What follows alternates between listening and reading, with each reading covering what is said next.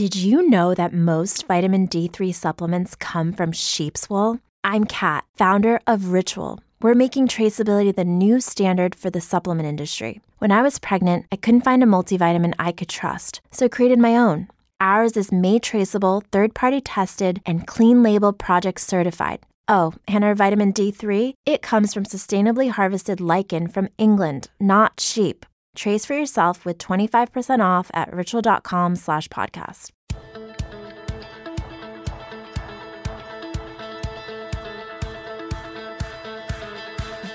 Hey everybody, it's Joe Trippi and welcome back to That Trippi Show. This week we have a guest who helps answer one of the most important questions we face. Why is it so important we protect our democracy? What are the real economic and other consequences we face if democracy fails?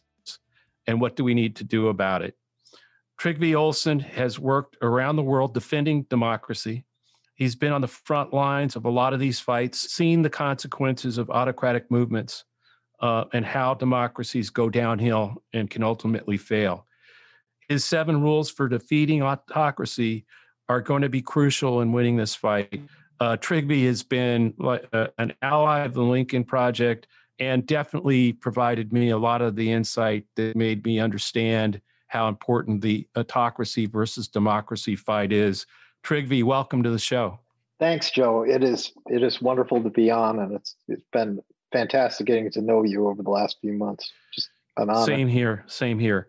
So I want to start. You had a really amazing thread, I thought, on political risk, and I wanted to start there. What does it mean? What does political risk mean? Your Twitter thread the other day got us all talking about this, and you tweeted, "If we don't get our act together, it's only a matter of time before our credit will become tied to our political dysfunction." So I wanted you to talk a little bit about just sort of what political risk is and why it matters. Yeah, so sovereign risk, of course, comes in many ways. And I really hadn't spent a lot of time thinking about the political risk side until I was approached by some people who knew of my work in various autocratic places and knew I had some skills at parachuting in and figuring out pretty fast what's going on in countries.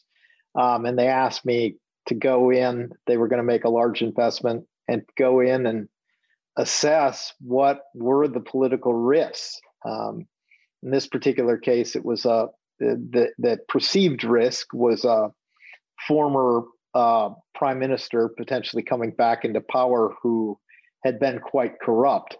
Ultimately, we ended up identifying that wasn't the risk. Crime was the real risk. But political risk ultimately starts with identifying what things can happen in a country that could impact your business, then understanding the likelihood for such impact to happen. What would the implications be? Are they going to be serious? Are they going to be minor to the business? And then how to stop that risk from occurring. And I think if we look at what's going on in the United States today, there is a level of political risk. And Americans don't think about that because we've always been the place that where people go to escape political risk. It's why people from Latin America buy property in Miami, or people from around the world buy places in New York or wherever, because we've always been the safe haven. That's now been called into question. And are you seeing that? I mean, as somebody who works a lot outside of the U.S., are you seeing those kinds of questions raised more and more in foreign capitals or in the business community? Yeah, I mean, I think one of the gold standard for looking at governance and how countries compare in terms of each other and in terms of over time, whether they're democratic all the way to autocratic, would be the Economist Intelligence Unit's Global Democracy Survey. And one of the points I made in the tweet, and I shared a fair amount of graphs from a PowerPoint that I do, is that our democracy has actually moved, at least according to the Economist Intelligence Unit, from a fully functioning democracy to one that's a flawed democracy. And our peers that we imagine, which would be places like the UK, Canada, Germany, Japan. They're no longer our democratic peers. Our democratic peers are places like South Korea, Slovakia, places where their democracy is more managed, if you will, more illiberal. Obviously, from an economic standpoint, and The Economist identifies this, they have subcategories. The two main ones that they identify where we've been falling are first, functioning of government, and that coincides almost every time with divided government. And I like to think, for people who wonder about the economic impact, if we look back to the Tea Party election of 2010, back when you and I were on opposite sides in all likelihood, Republicans took over. And Ted Cruz and Eric Cantor decided that they were going to hold Obamacare hostage over raising the debt ceiling. And we technically defaulted on our debt. They didn't raise the debt ceiling over a domestic political fight, and our credit rating was lowered for the first time in history. If you look at what happened on 1/6, or even throughout the summer of 2020, people, on my former side of the aisle would probably say, well, this is just a bunch of Europeans bagging on us. But in reality, you don't see Canadians chant, lock him up or lock her up to political opponents. You don't see people in the UK storming the Houses of Parliament to overturn legitimate elections. You don't see people in Japan having so little faith in the police in a major city that they go and feel compelled to burn a police precinct because they feel like they have no other recourse.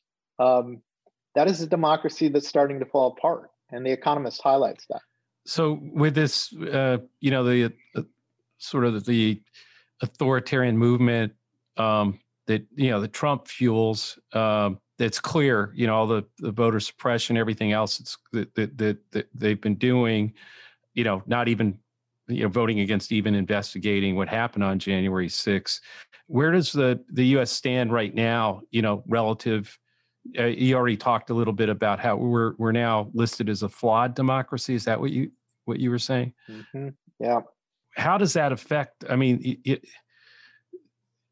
it seems to me like the country's not really awake to the threat of what this continuing growing authoritarian movement would mean economically. I mean, in terms of, their bottom line. I mean, again, regardless of what party you're in or any of that stuff, can you get into that a little bit? What are the impacts?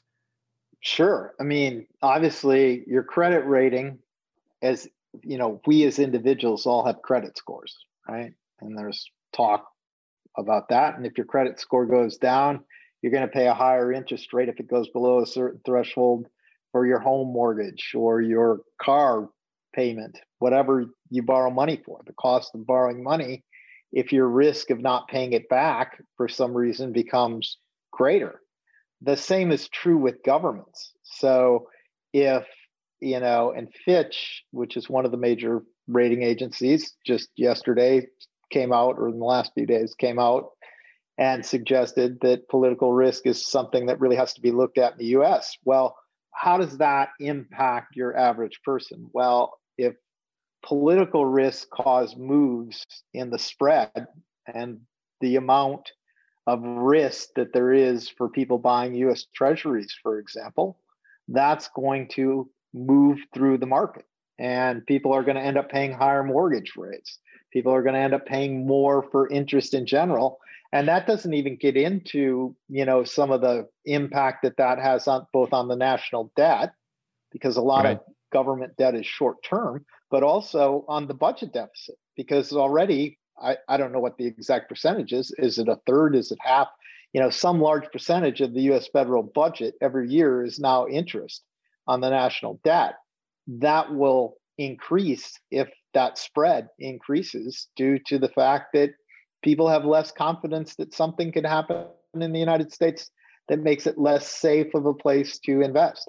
So the more this authoritarian movement grows, and the more risk that causes, the more we slide further down, even economically. And why wouldn't, or what will it take for corporate America to get this, or why don't they get the real threat here to their where they're still playing both sides. We've seen company after company say they weren't going to give to the insurrectionists and then switch and start giving to both sides like it's normal, like we're still in normal times, and not recognizing Fitch and some of these other economic players out there who are starting to raise the alarm bells about where this is all going.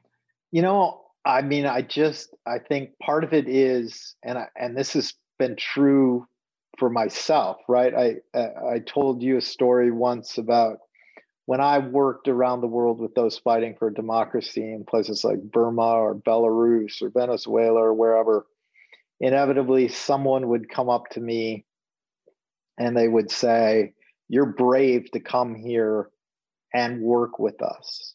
And I would thank them, and I would inevitably say, which I felt was the truth, that they were really heroes, because I got to go home to the United States or to Europe, where I was living at the time, in Western Europe. And I didn't have to worry about losing my job or being kicked out of school or being beaten by the police or imprisoned or even gunned down in front of the Kremlin like my good friend Boris Nemtsov was, for standing up for democracy and against autocracy. And then when I would start presenting, I'd always look out at him and I would think to myself, would I be somebody who would show up at a seminar like this to try and be a part of the difference? Would I go to the barricades if democracy were under threat in America? And it would always pass quick, because it's something that we've just taken for granted. And I think on the economic side, corporate America, people who invest in the United States, up until 1/6, it was always taken for granted that America's democracy, even if the tide of democracy in the United States was receding, to use de Tocqueville's words, it would come back. But I also know once violence like we saw in 1/6 becomes normalized, once changing election laws for partisan advantage under false pretenses of a big lie becomes normalized, they become the norm. And so I think, as Reed Galen often says, it's a question of not having enough imagination, right, of what could happen.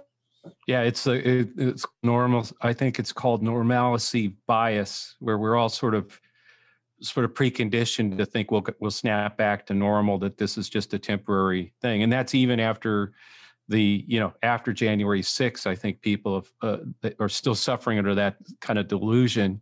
I think a lot of Washington is, particularly on the Democratic side, that there's actually somebody you can talk to and negotiate with, when that's clearly not the case. You can't negotiate with an authoritarian movement. It's a zero-sum game. And you can't play the win-win upon which democracy is predicated. I mean, the genius of the founding fathers was taking governance, which is inevitably zero-sum. You hold power or I hold power, somebody holds power, other people don't, right? That's zero-sum. But inevitably, the genius of the founding fathers was, we're going to build systems. We're going to build checks and balances. We're going to build a whole schoolhouse rock of things that make this win-win, regular elections. And if one side goes too far, the people will hold them accountable in a more perfect union, and there will be a transition. But if one side is zero-sum, you can't play that win-win game. And whether it's because they hope it will come back, or they have, they don't believe that it's possible, or they think they can manage it. I mean, I think that's why we have to work so hard at making sure that any of these companies that still are playing both sides get that they're actually helping to fund an authoritarian movement right now, and not a party. But I think we've done a little of that with Toyota, that Lincoln Project did, and we've got other things planned, of course. But I think they are going to be a very important place to kind of make sure that we call that out. One of the things when you were talking about, when you went into these places, I had the same experience. I've been one was taking on Robert Mugabe in Zimbabwe and I was in a safe house, safely out of the fray. And the same thing where people would come up and say, you're really brave to be here and help us. And it was like, you're the ones that are going back to your village. And where at that point, they're literally, Mugabe, they were, if you had a opposition poster up on your door, your life was in danger. I mean, plenty of people were killed. And the same thing happened when I worked briefly in Iraq during the war, because they didn't have democracy after 40 years of Hussein, of Saddam. They didn't know what a party was. So I was helping build parties there, and it's the same thing: the bravery, the courage that those people show. And then you get back here, and there's so much we take for granted if you haven't been in that environment. If you haven't, that it could never happen here. That we would never. Our democracy won't fail. It took me you had a big impact on me, because I was still thinking, hey, there's got to be a two-party solution to this. We've got to be able to reach across the party lines and talk sense to each other. And then it just became clear to me that I was seeing it wrong, that this is, and that's, I think there are a lot of people out there, a lot of voters, a lot of C-suites in corporate America that are stuck in that normalcy bias that it can't happen here. And that's even after, we all would have said January 6th can't happen in this country, and it did. And there's more of that around the corner. But this gets to, I think, the second thing I wanted to talk to you about, your 7 rules, because what does it take to fight this movement that Trump is fueling? How do you take on? And we're going to put both Twitter link threads for the political risk thread and the 7 rules thread in our show notes. But I wanted you to talk about them and what are the essential things we need to do. Well, so just to touch on something that you made me think about, as it relates to corporate America, right? So there is the whole sovereign risk that impacts interest rates and the finance side for companies. But I think one of the things that isn't talked about that companies need and corporate America needs to understand, and why they have to engage to be part of the solution, is part of what we have going on is extremism. And extremism has, 4 basic psychological factors. There's cognitive distress that people are feeling that leads them to seek simple answers. They become overconfident in their opinions, and ultimately they're intolerant. And those can be around grievances that are real. I'm from Minneapolis, St. Paul area. What happened with George Floyd is something that has been a problem in Hennepin County and Minneapolis for decades, a double standard. Or they can be around things that are imagined, that the election was stolen. And for corporate America, what they have to understand is, surveys show roughly half, about 56 to 58% of Republicans, 44% of Democrats now view the other side as enemies. And that's a political risk to corporate America as well. And it's a political risk to corporate America. And I'll just use Walt Disney Corporation as an example, not because for any other reason than just they're easy. If you are a company today in America and you're Walt Disney, and you don't have your people showing up with their Mickey Mouse ears on each day when they show up at work, there's a really good chance that they're going to show up with their Black Lives Matter hat or their MAGA hat.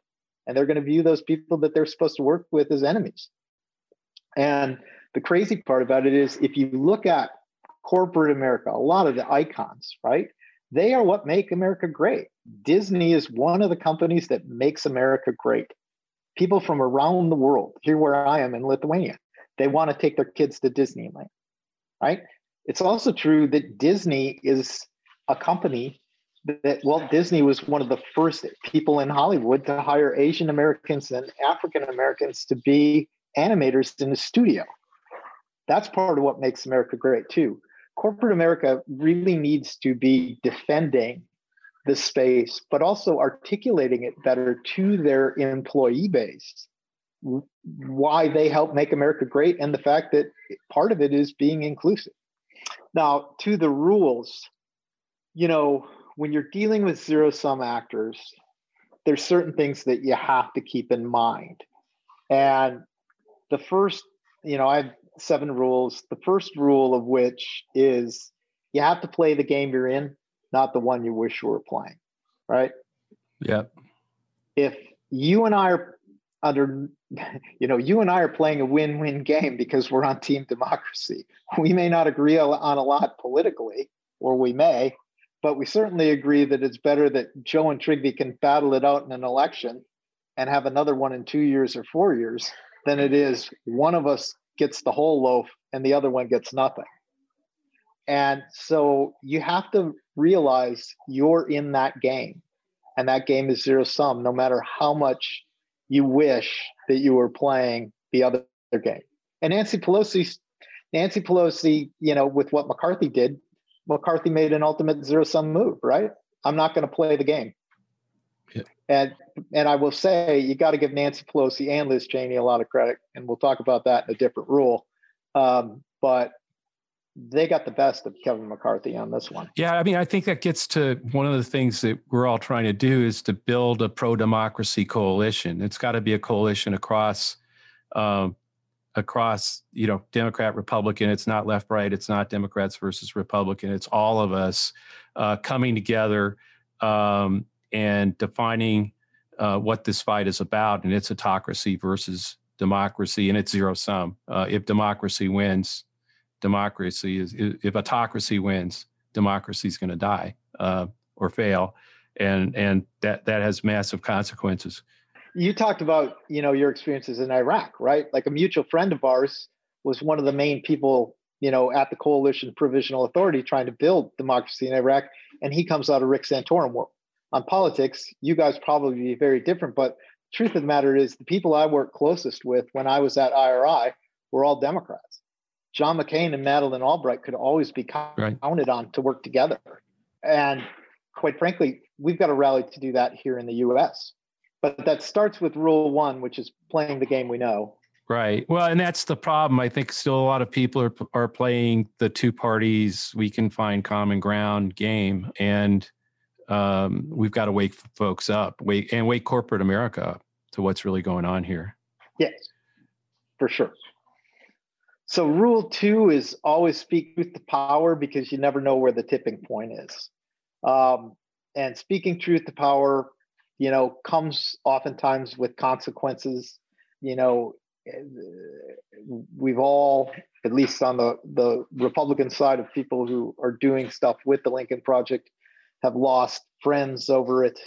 But it's imperative that people get up each day and speak truth to power. And one of the things that on the Republican side and on the Democrat side needs to be kept in mind by elected officials is speaking truth to power means speaking the truth to those that are on the poles of the political spectrum, the left wing and the right wing of the party. And I don't know how it is on the Democrat side, but I know for more than a decade, when I would go home and my mother, who's the diehard Republican and semi-Trump favorable, would ask me to go to a Lincoln Day dinner, I would inevitably get approached because people knew I worked at senior levels of Republican politics. And oftentimes they'd say things to me that I knew wasn't true.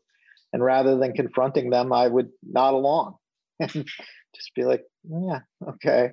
And think there's no harm in this. In hindsight, now I engage them and say, you know what? Donald Trump did lose the election in Wisconsin. And sometimes people don't want to hear that. Well, probably a lot of times they don't want to hear it. Sometimes my mom doesn't want to hear it.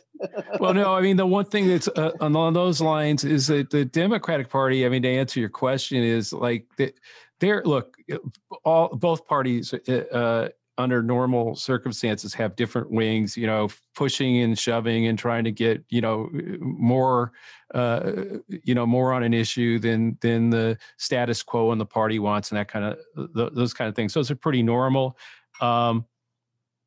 And, when you look at Joe Biden becoming the nominee, given all the different forces of Bernie and Kamala, everybody that was running, that were going, Yang, people like Yang that were out there, the Yang gang, that fight is still sort of, it happens, but it's just not the same thing that occurred on the Republican side. I mean, it's basically been, overtaken. I mean, you see it at central committees and, state, and sort of purging Republicans of goodwill, Cheney, the way they pushed her out of leadership.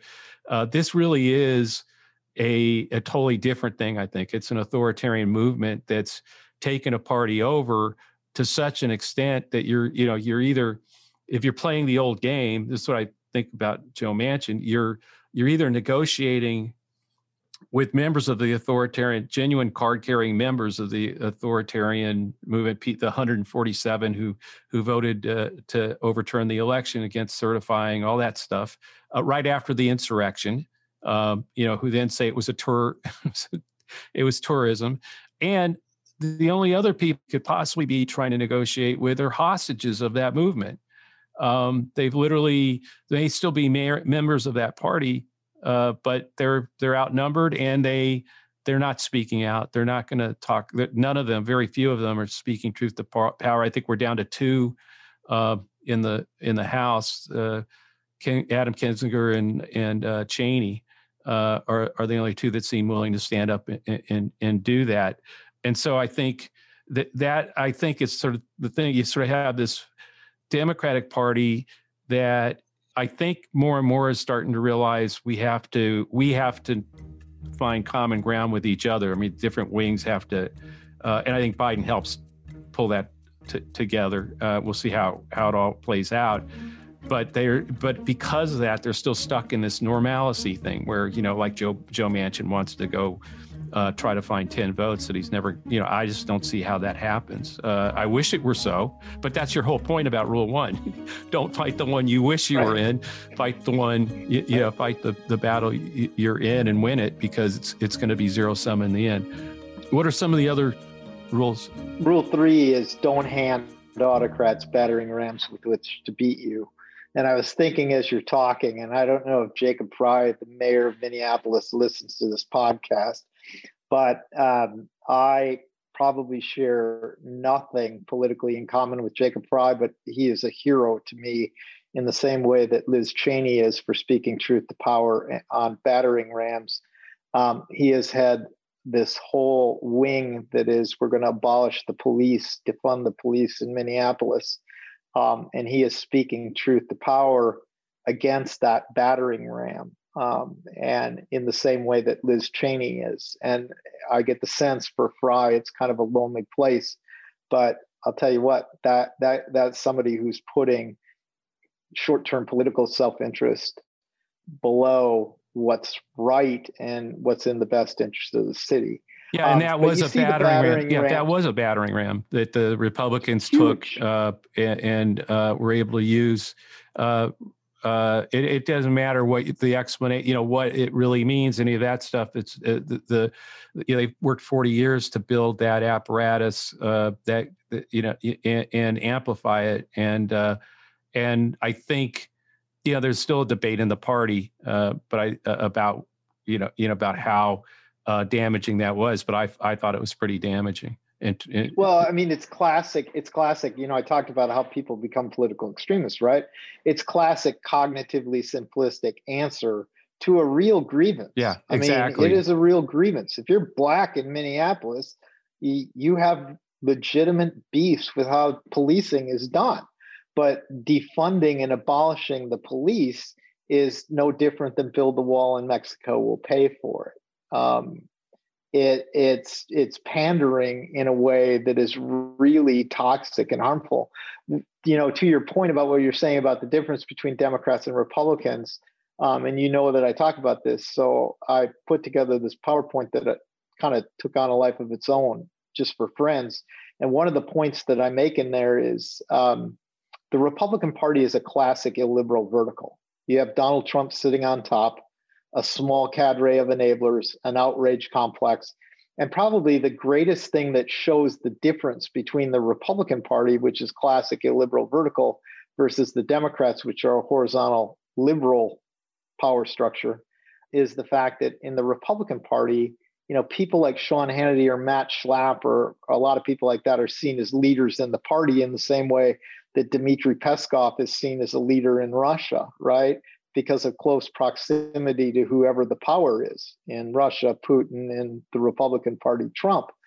On the Democrat side, Rachel Maddow or whoever would be similar, they're not seen as leaders in the Democrat Party. Are they voices? Of course. Right. But they don't have the stature of this is a leader of the movement. Laura Ingraham, what power does Laura Ingraham have? She's, and yet in some ways she or Tucker are bigger deals than Mitch McConnell.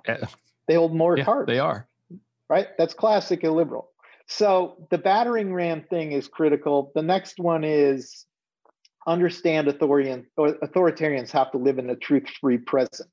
And what that means is, authoritarians their objective is straightforward, and it's the same for all of them: gain and maintain power. Their strategy is always the same: using fear to create inevitability, invincibility. The past is problematic and we'll just use Trump. The past is problematic for Donald Trump because he has all kinds of actions that he's taken that if you talk about the past, and quite frankly, the past is a problem for the Republican Party, right? Because that's why Kevin McCarthy doesn't want to talk about 1-6. That's a problem. The future is uncertain inherently. And so it's all about living in the current moment.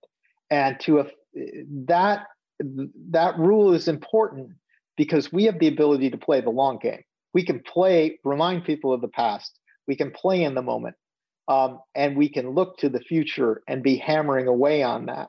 And in fact, the Lincoln Project put out an ad today that I think's been seen by 1 million people because Comcast won't run it, about Fox News and COVID and the hypocrisy of it. Yeah. Right. They're trying to live in the moment. They're all, you need to get vaccinated. Right. That's classic. So we're running out of time here. But we're going to put all 7 of the rules in our notes. But I wanted you to hit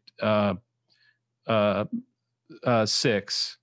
The Stalin rule. And why do you call it the Stalin rule, by the way?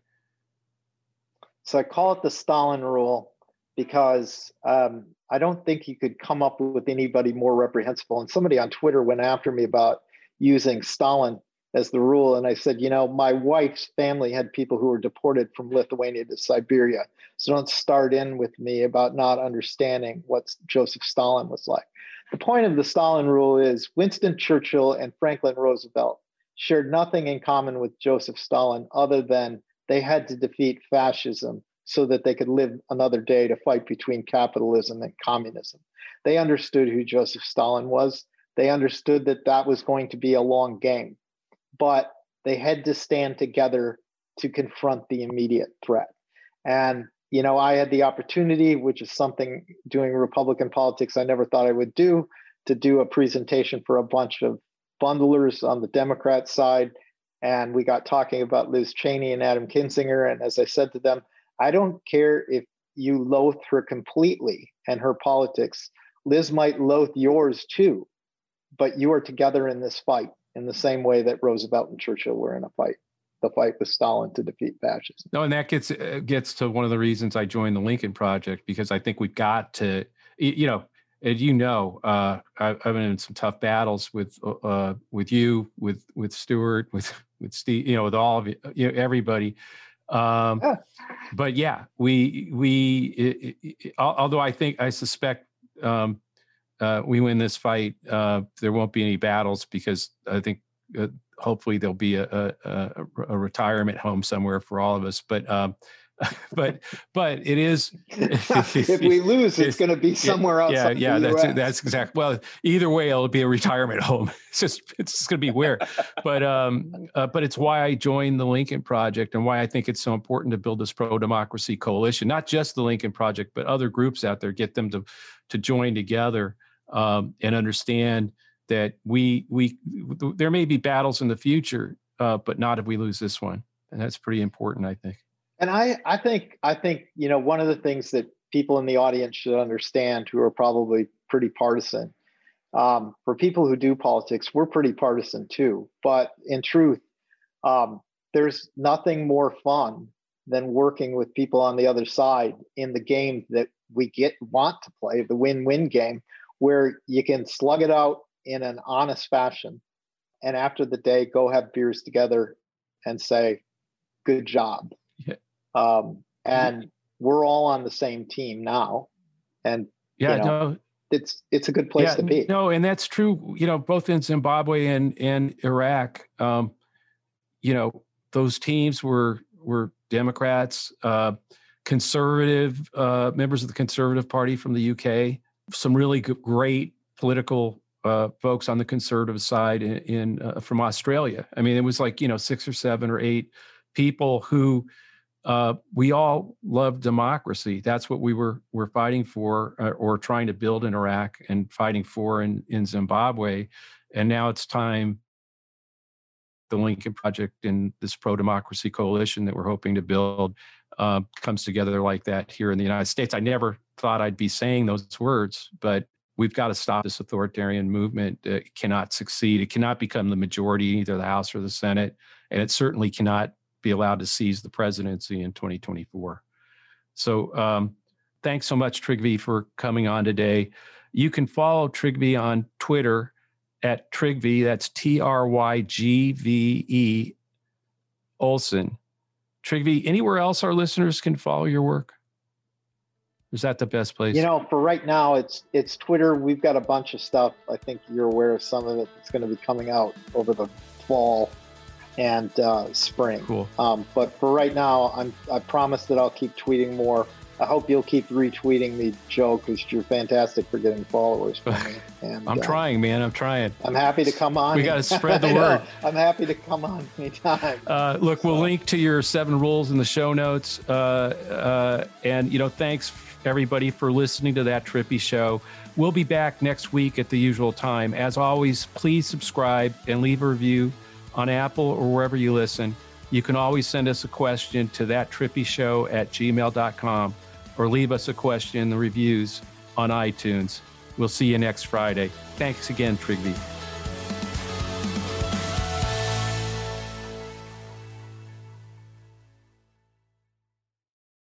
Without the ones like you, who work tirelessly to keep things running, everything would suddenly stop.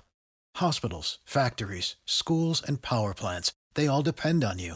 No matter the weather, emergency, or time of day, you're the ones who get it done. At Grainger, we're here for you with professional-grade industrial supplies. Count on real-time product availability and fast delivery. Call, click Grainger.com, or just stop by. Grainger, for the ones who get it done.